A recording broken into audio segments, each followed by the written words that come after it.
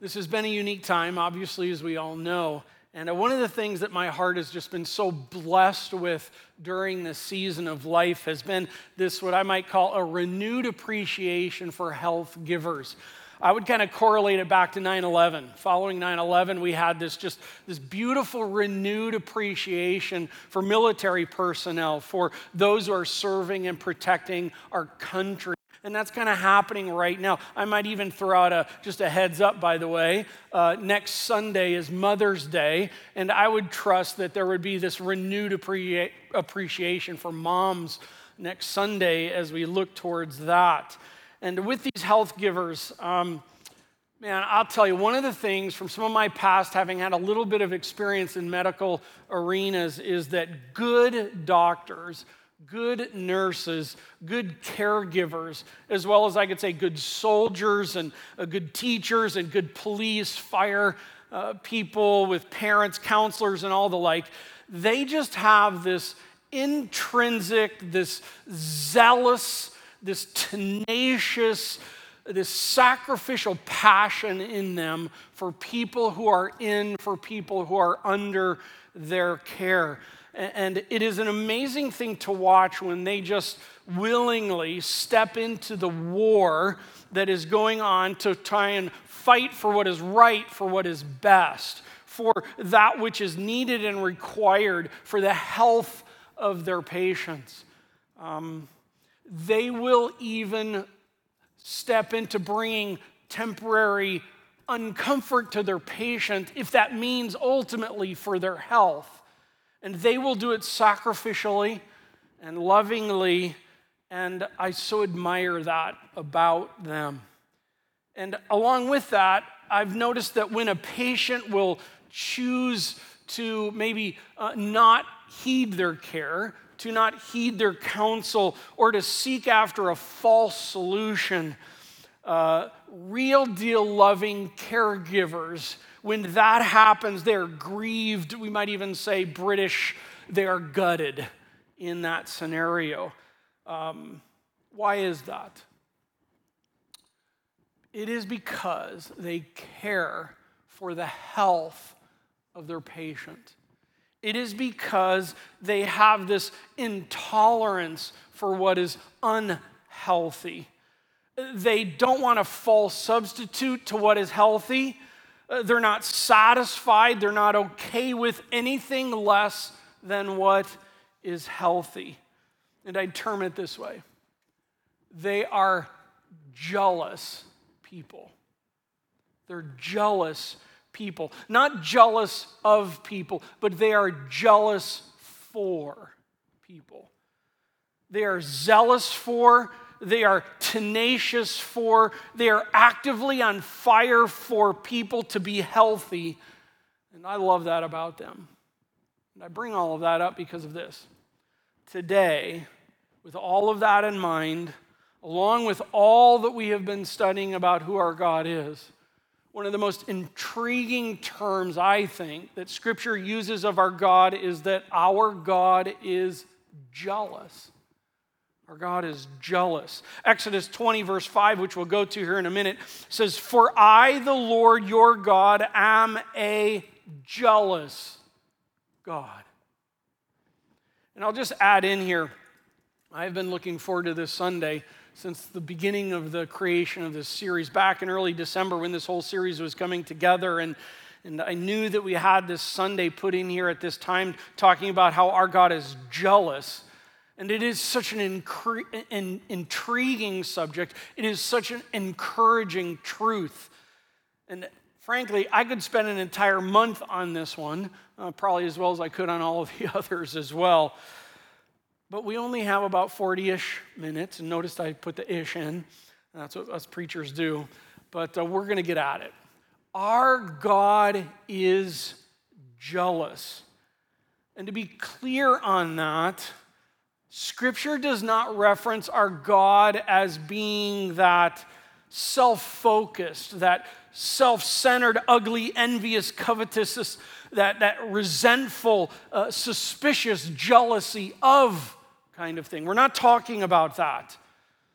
Know this, never has God the Father, had a nanosecond of that kind of ugly, envious, covetous, resentful, insecure, suspicious jealousy of God the Son or God the Spirit. Never has God the Son had a jealousy of fit about somehow he drew the short stick in the Trinity drawing of who would come and die on the cross. Never did he have a jealousy moment that why do I have to go to the cross and God the Father, God the Son, or God the Spirit get to watch it all, or they get to sit there in their couch drinking, and I'm sure in heaven there is a Mountain Dew. They get to have, why do they get to do that and I have to do this? Never has that happened. And I'll just add as well, never has there been a moment where God the Spirit has somehow felt career ripped off or some kind of gender Godhead confused in the whole reality of why is it that God the Father seems to get all the attention? Why is it that God the Son seems to get more of the attention in the gospel plan? None of those. In fact, at home, say, none of those. None of those have ever happened. We're not talking today about a jealousy of. We are talking today about a jealousy for. And when it comes to the Godhead, oh my, they have a jealousy for, a divine fire for. And I'm talking about our God is intrinsically, zealously, tenaciously, actively on fire for his plans, for his purposes, for his person, for his people. So I'm just going to say buckle up because I love this subject. So God, I'm going to ask for your help right now as we dive into grabbing a hold of more who you are. We ask for your help. We ask that you would help us to see you increasingly rightly. We ask that you would help us to behold you more. We ask that we would grasp you more deeply. You are a God that is jealous for your person, and your plans, and your purposes, and your people. Help us to grab a hold of it, I pray, in Christ's name. Amen. Well, let's begin. Number one, our God is jealous for his person. If you would, please open your Bibles to Exodus chapter 20. Exodus chapter 20. Exodus chapter 20, we're here at this time when God has raised up and brought out a people for himself. They've already met with him at Mount Sinai. It is there at Mount Sinai in Exodus 19 where God said that he would desire that they would be a kingdom of priests and a holy nation, a set-apart people. And then here we are in chapter 20. God then gives them a structure on how they are to live as a kingdom of priests, how they are to reside as a people set apart. And I'm going to kind of call it here, particularly with what our life has been, that God lays out these 10 house rules for being a people set apart unto him. I want to read the first two of them, verses 1 through 5. Exodus chapter 20, verses 1 through 5 says this, "And God spoke all these words, saying, I am the Lord your God who brought you out of the land of Egypt, out of the house of slavery. You shall have no other gods before me. You shall not make for yourself a carved image or any likeness of anything that is in heaven or above, that is in the earth beneath, or that is in the water under the earth. You shall not bow to them or serve them, for I, the Lord your God, am a what? A jealous God." We see here number one, house rule number one that God puts out, verse 3, have no other gods. By the way, that means none others. None others. House rule number 2, verse 4, no fake images. It's like, not even in your mind have any other God besides me. I'm saying no fake images. Why? Because verse 5, "For I am the Lord your God, and I am a jealous God." Our triune, our eternal creator, covenant maker, faithful to himself God is intrinsically, zealously, tenaciously, actively on fire for his person. He is jealous for his person. I would say it's Moses in Exodus 3 when he's before the burning bush and he asked God, he said, God, who shall I tell them sent me? And God responds to them, tell them the I am sent you. By the way, I think it's very important to note that God does not say, tell them the evolving deity sent you. He doesn't say, tell them that the figuring it out one sent you. No. He says, Moses, tell them the I am God sent you. I am who I am. Listen, friends, here's the point. We do not get to choose who God is. We do not get to choose who God is. Yet God knows that we have this thing in us that comes out as a result of the fall, that we tend toward creating our own version of God, our own images of God. And the first two house rules that God puts out before us is essentially, don't mess with who I am. Don't mess with who I am. I'll add Deuteronomy 4. When the Lord, through Moses, warns his people again not to forget their covenant with him, not to go after substitutes of God. And God again says, for the Lord your God is a consuming fire, a jealous God. And then in Deuteronomy 6, the Lord expands on his call to love the Lord with all your heart, all your soul, all your mind, your full being. And in verses 14 and 15 in Deuteronomy 6, he says, you shall not go after other gods, the gods of the peoples who are around you, for the Lord your God in your midst is a jealous God. And isn't it interesting that thousands of years later in our day, there is this common statement let me take it out of Deuteronomy 6, by the peoples who are around us today that say this, well, all religions lead to the same God. Really? That's interesting. Islam claims that Jesus was not God, but he was a great holy prophet given a special message. They also claim that God would never step foot on this wicked earth. Jesus was not the one who was crucified on the cross. Mormons, they say that Jesus was a created spirit child by the Father and Mother in heaven. Jehovah's Witnesses, they believe that Jesus is not God, and in fact, Jesus had been Michael the archangel before coming to the earth. And yet it is claimed all religions lead to the same God. Here's the thing. I wonder what our jealous for his person God would have to say about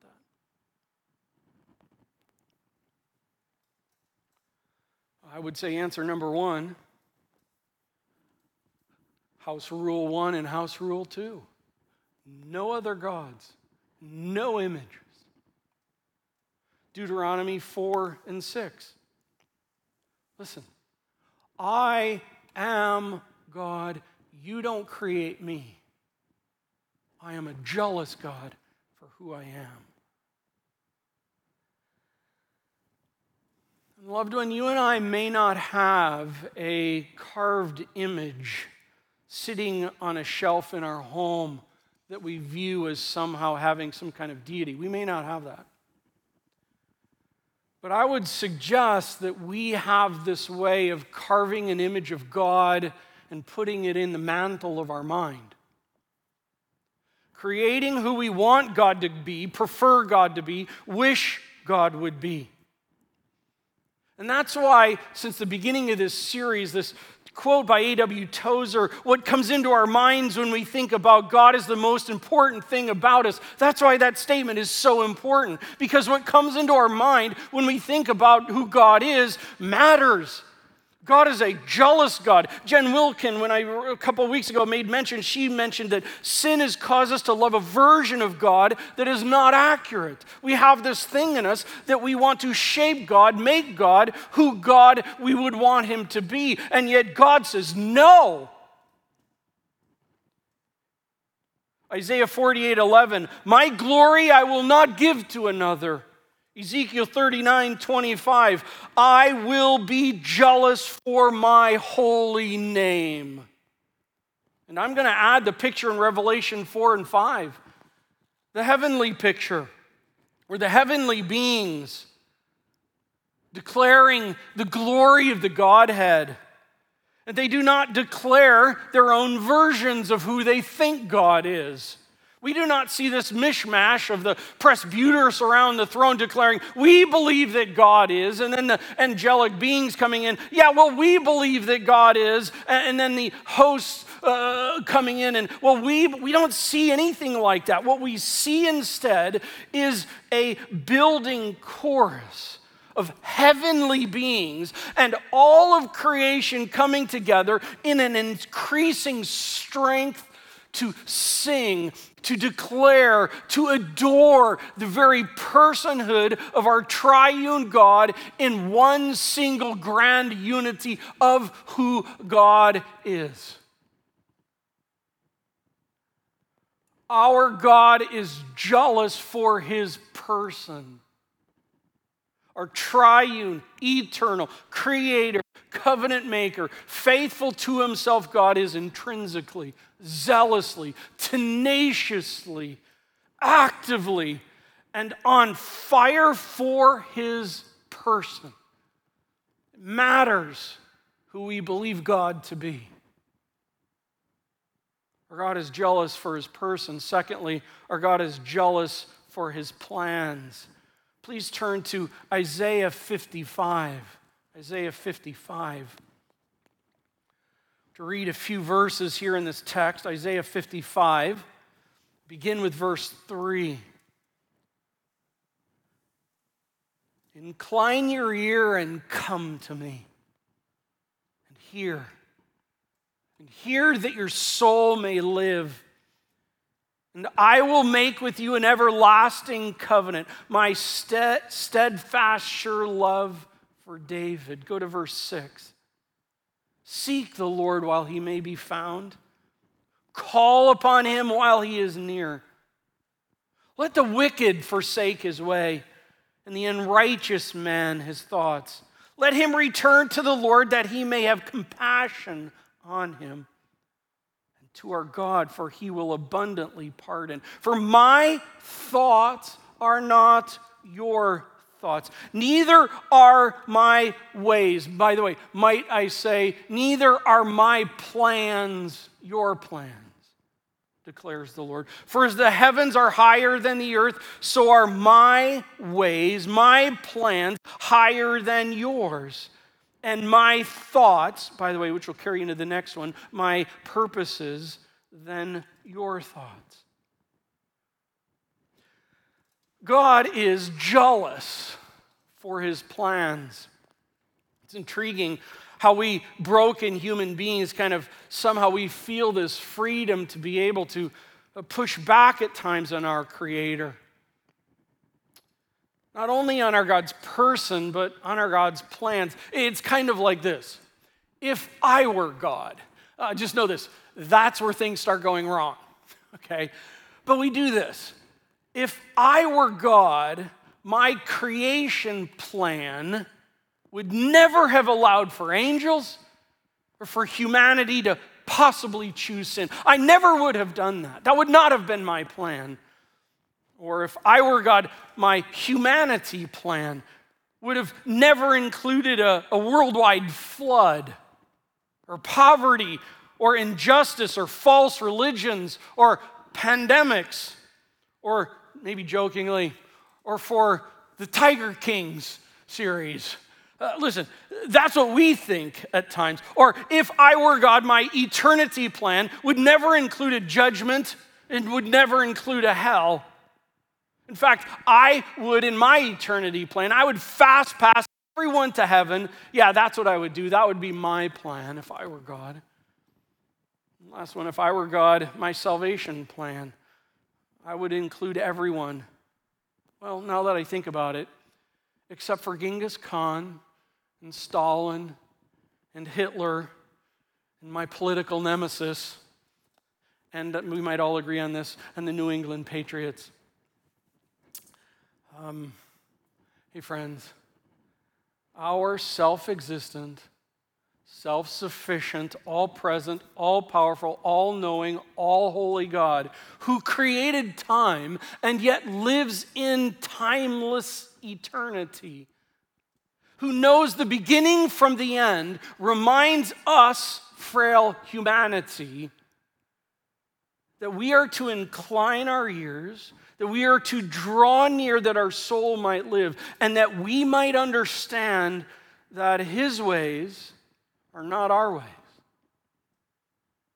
His thoughts are not our thoughts.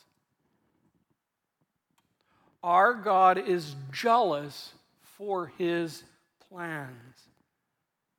And just with that, I would just add thinking of the disciples in Acts chapter 1. Here, the resurrected Jesus Christ, they asked Jesus when he will restore the kingdom to Israel.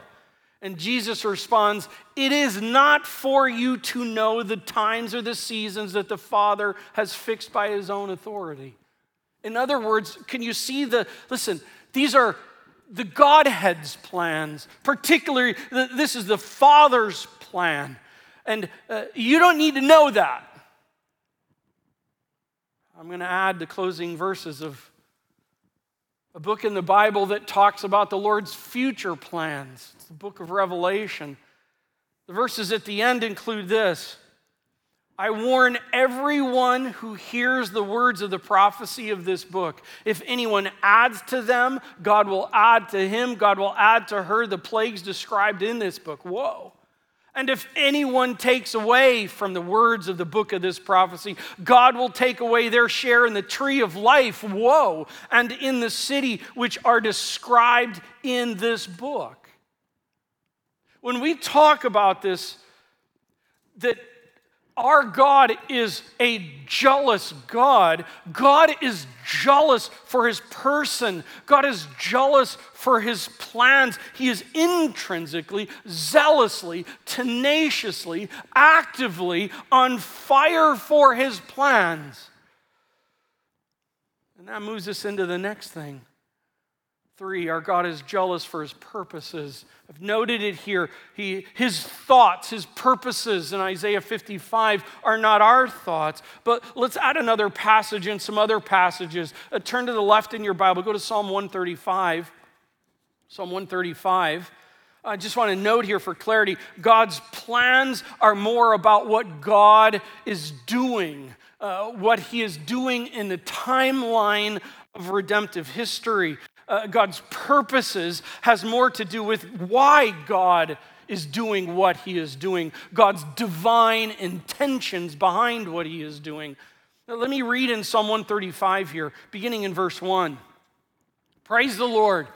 Praise the name of the Lord. Give praise, O servants of the Lord, who stand in the house of the Lord, in the courts of the house of our God. Praise the Lord, for the Lord is good." By the way, that's next Sunday.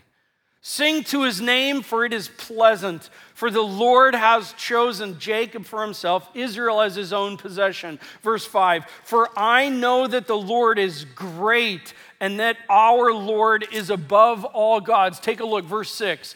"Whatever the Lord pleases," might I say, whatever the Lord intends, whatever the Lord purposes, he does. He does in heaven and on earth, in the seas and all the deeps.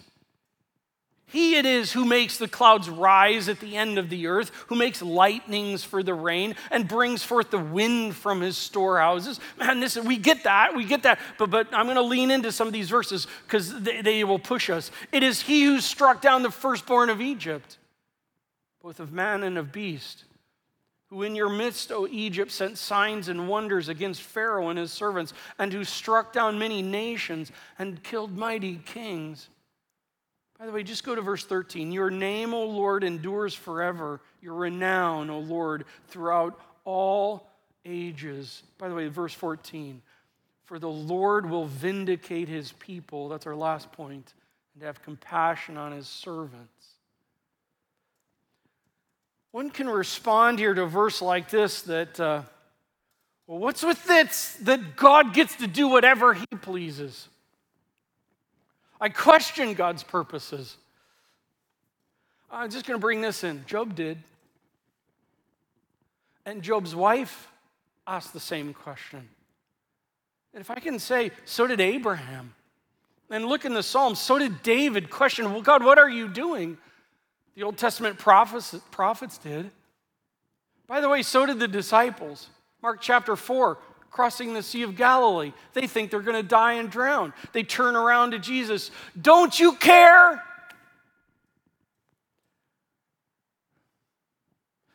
But we need to be careful.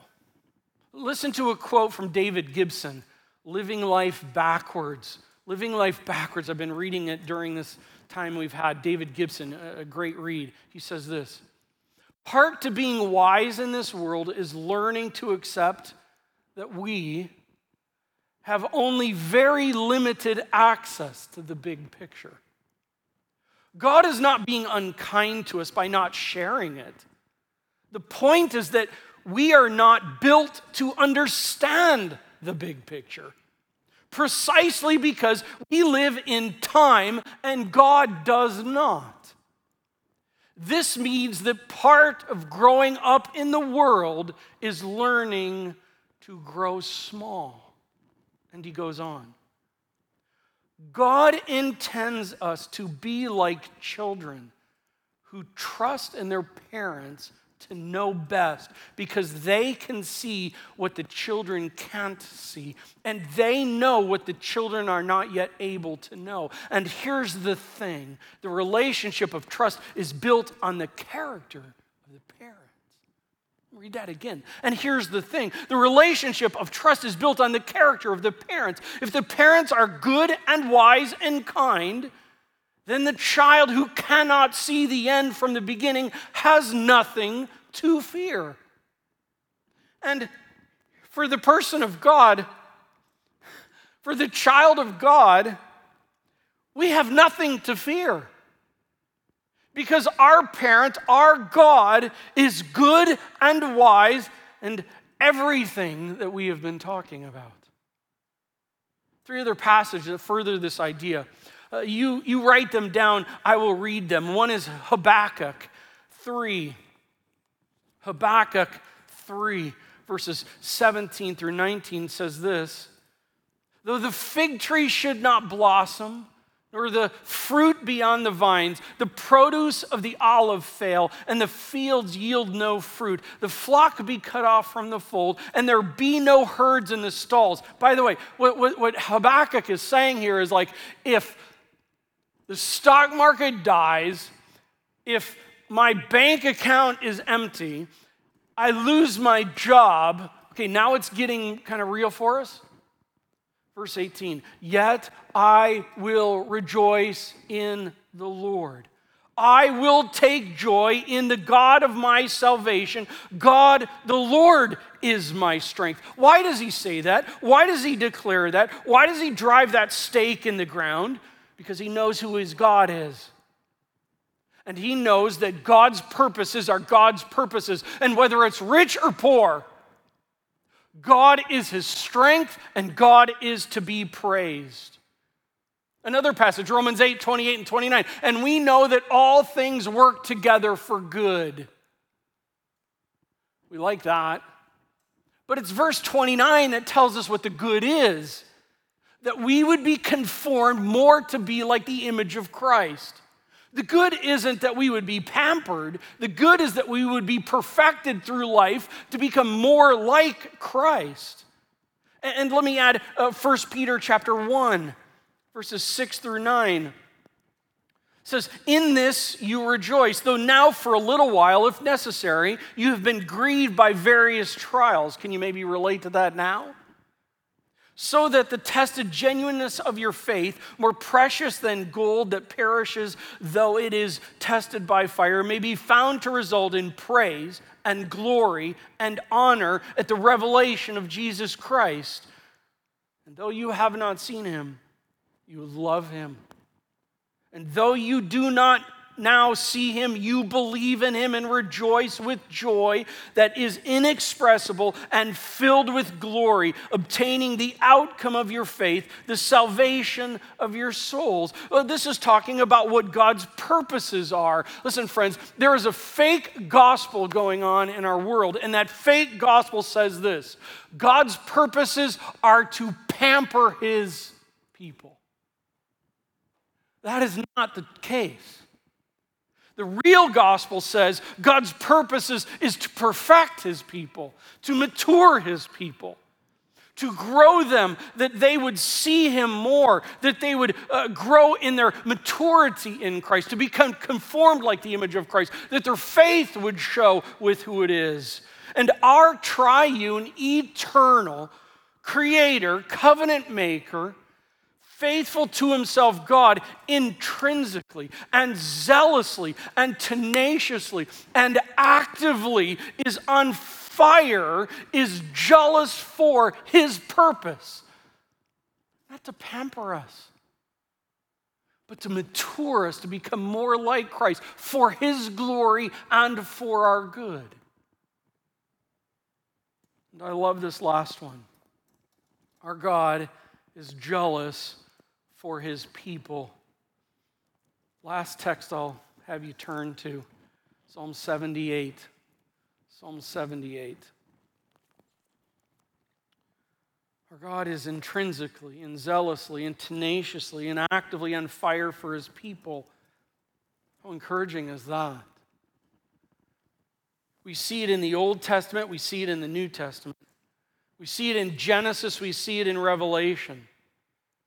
That our eternal God does not need you or me or us. But here's the cool thing. He is jealous for our attention. He wants us. How cool is that? The creator of the universe doesn't need you and I, but he wants you and I.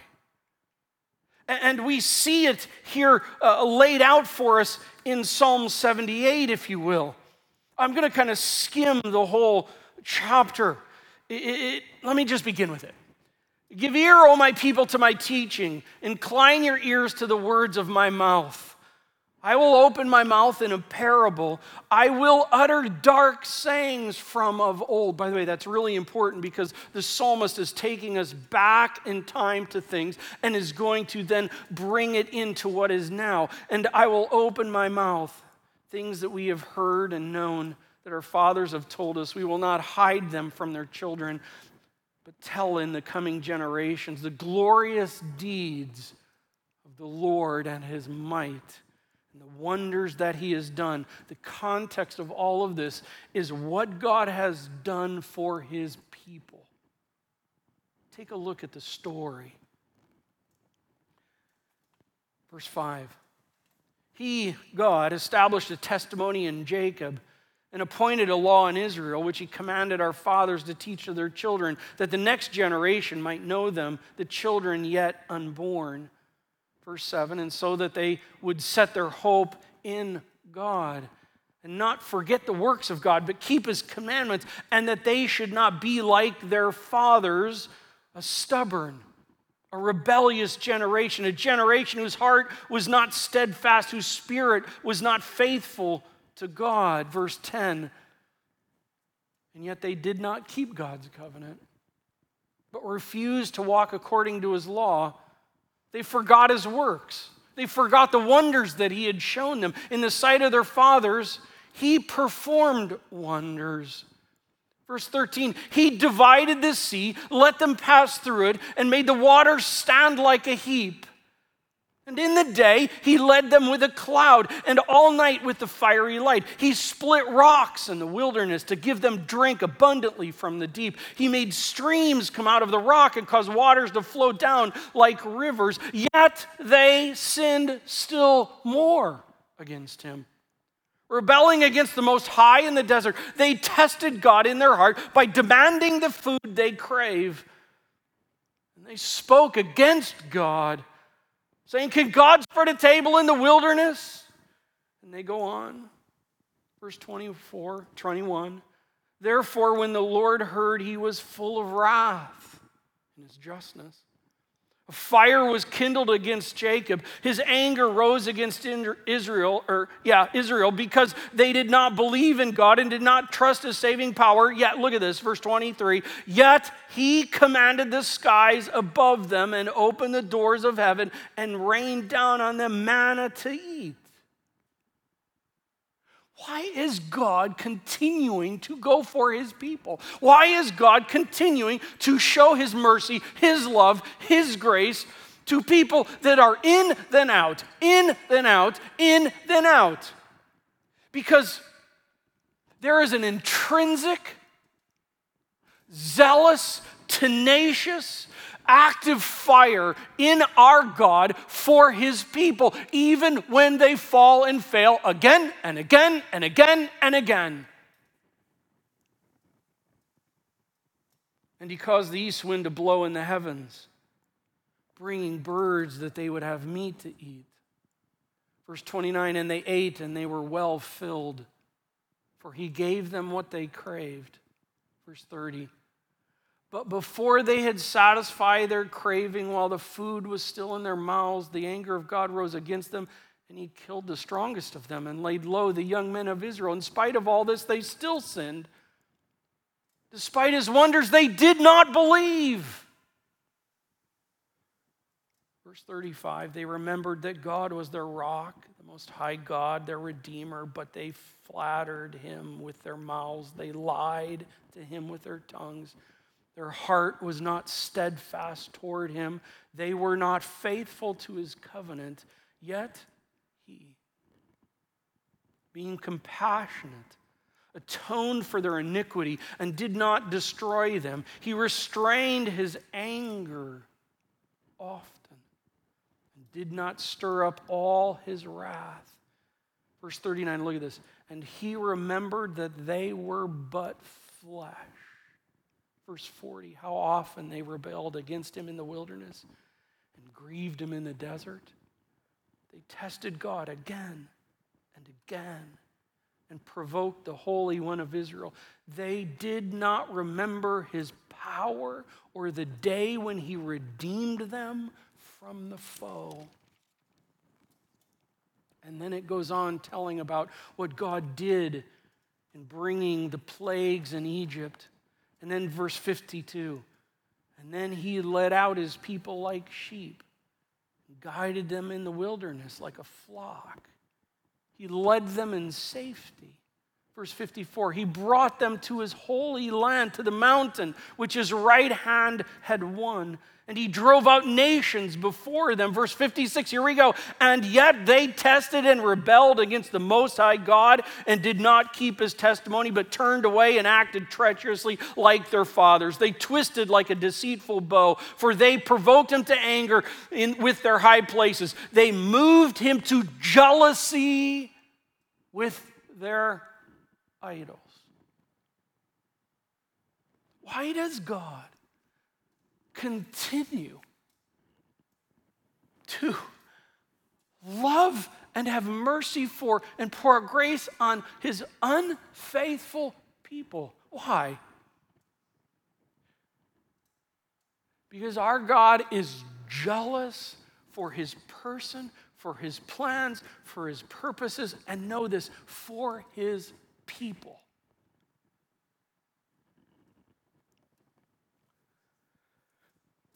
We tend to see life at about 5 or 6 feet off the ground. including now, I might say. We lean towards placing our hope in kind of our earthly surroundings. We can tend to place our hope in COVID test kits or a vaccine. We put our hope in right governing decisions or right governing persons. Or that our kids would be able to get back to school, that our bills would be paid, that our bank accounts would be full. And yet, in this season of life, might our God, might our jealous God be using sovereignly, divinely, moving the times around us to bring our attention back to who He is. You see, our God is not a pampering God. Our God is a perfecting God, and He wants us to behold Him, to have satisfaction in Him, to have security in Him and Him alone. Maybe this is a time for us to sit our lives and sit our souls down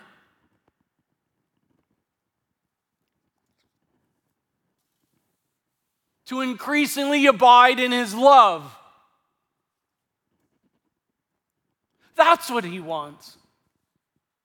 That's what He desires. Our God does not need our attention, but our God wants our attention. Oh, how our God wants that. For His glory and for our good. Let me finish by reading this. Joshua 1. After the death of Moses, the servant of the Lord said to Joshua, the son of Nun, Moses' assistant, Moses, my servant, is dead. Now therefore rise, go over this Jordan, you and all this people, into the land that I am giving to them, to the people of Israel. Every place that the sole of your foot will tread upon, I have given to you, just as I promised to Moses. From the wilderness and from this Lebanon, as far as the great river, the river Euphrates, all the lands of the Hittites and the great sea toward the going down of the sun shall be your territory. No man shall be able to stand before you all the days of your life, just as I was with Moses, so I will be with you. I will not leave you or forsake you.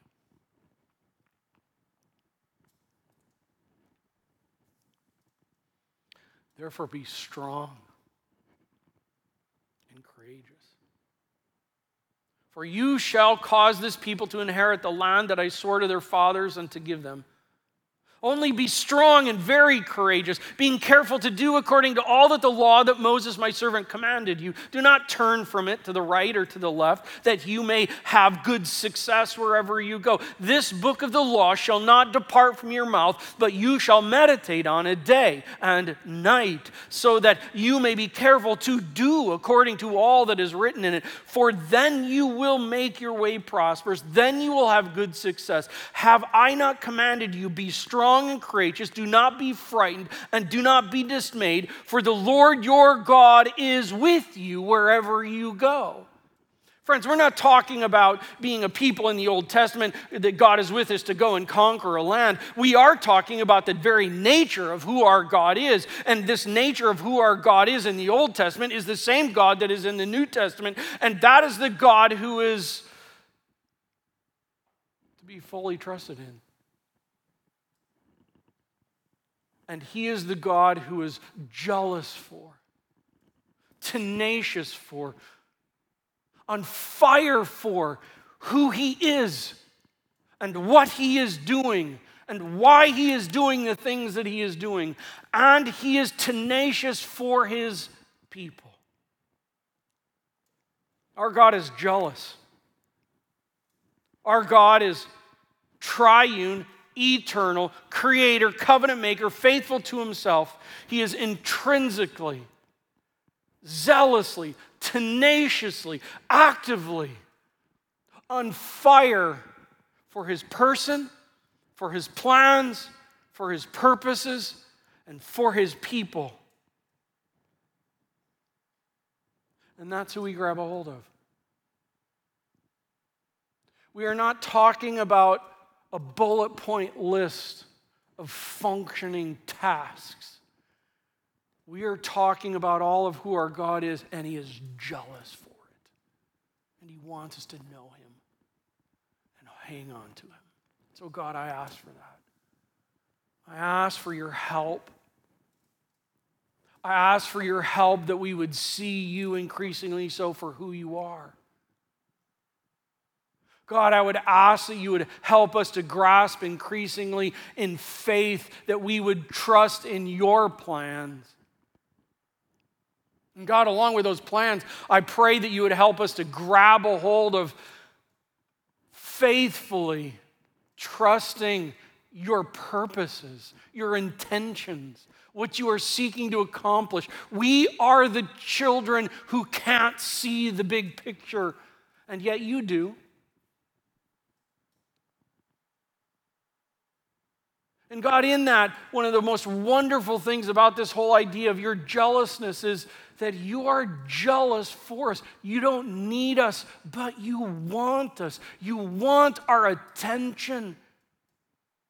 You want us to abide with you for your glory and for our good. And God, I pray in this time before things open back up that we might be using this time to just even consider our own hearts, to consider our own minds, to consider the view that we have of who you are. And is the God that we have on the mantle of our minds, is it the God of Scripture as you truly are? Because you are jealous for these things, we can fully trust you in every facet and have full hope in everything. Help us, I pray. In Christ's name.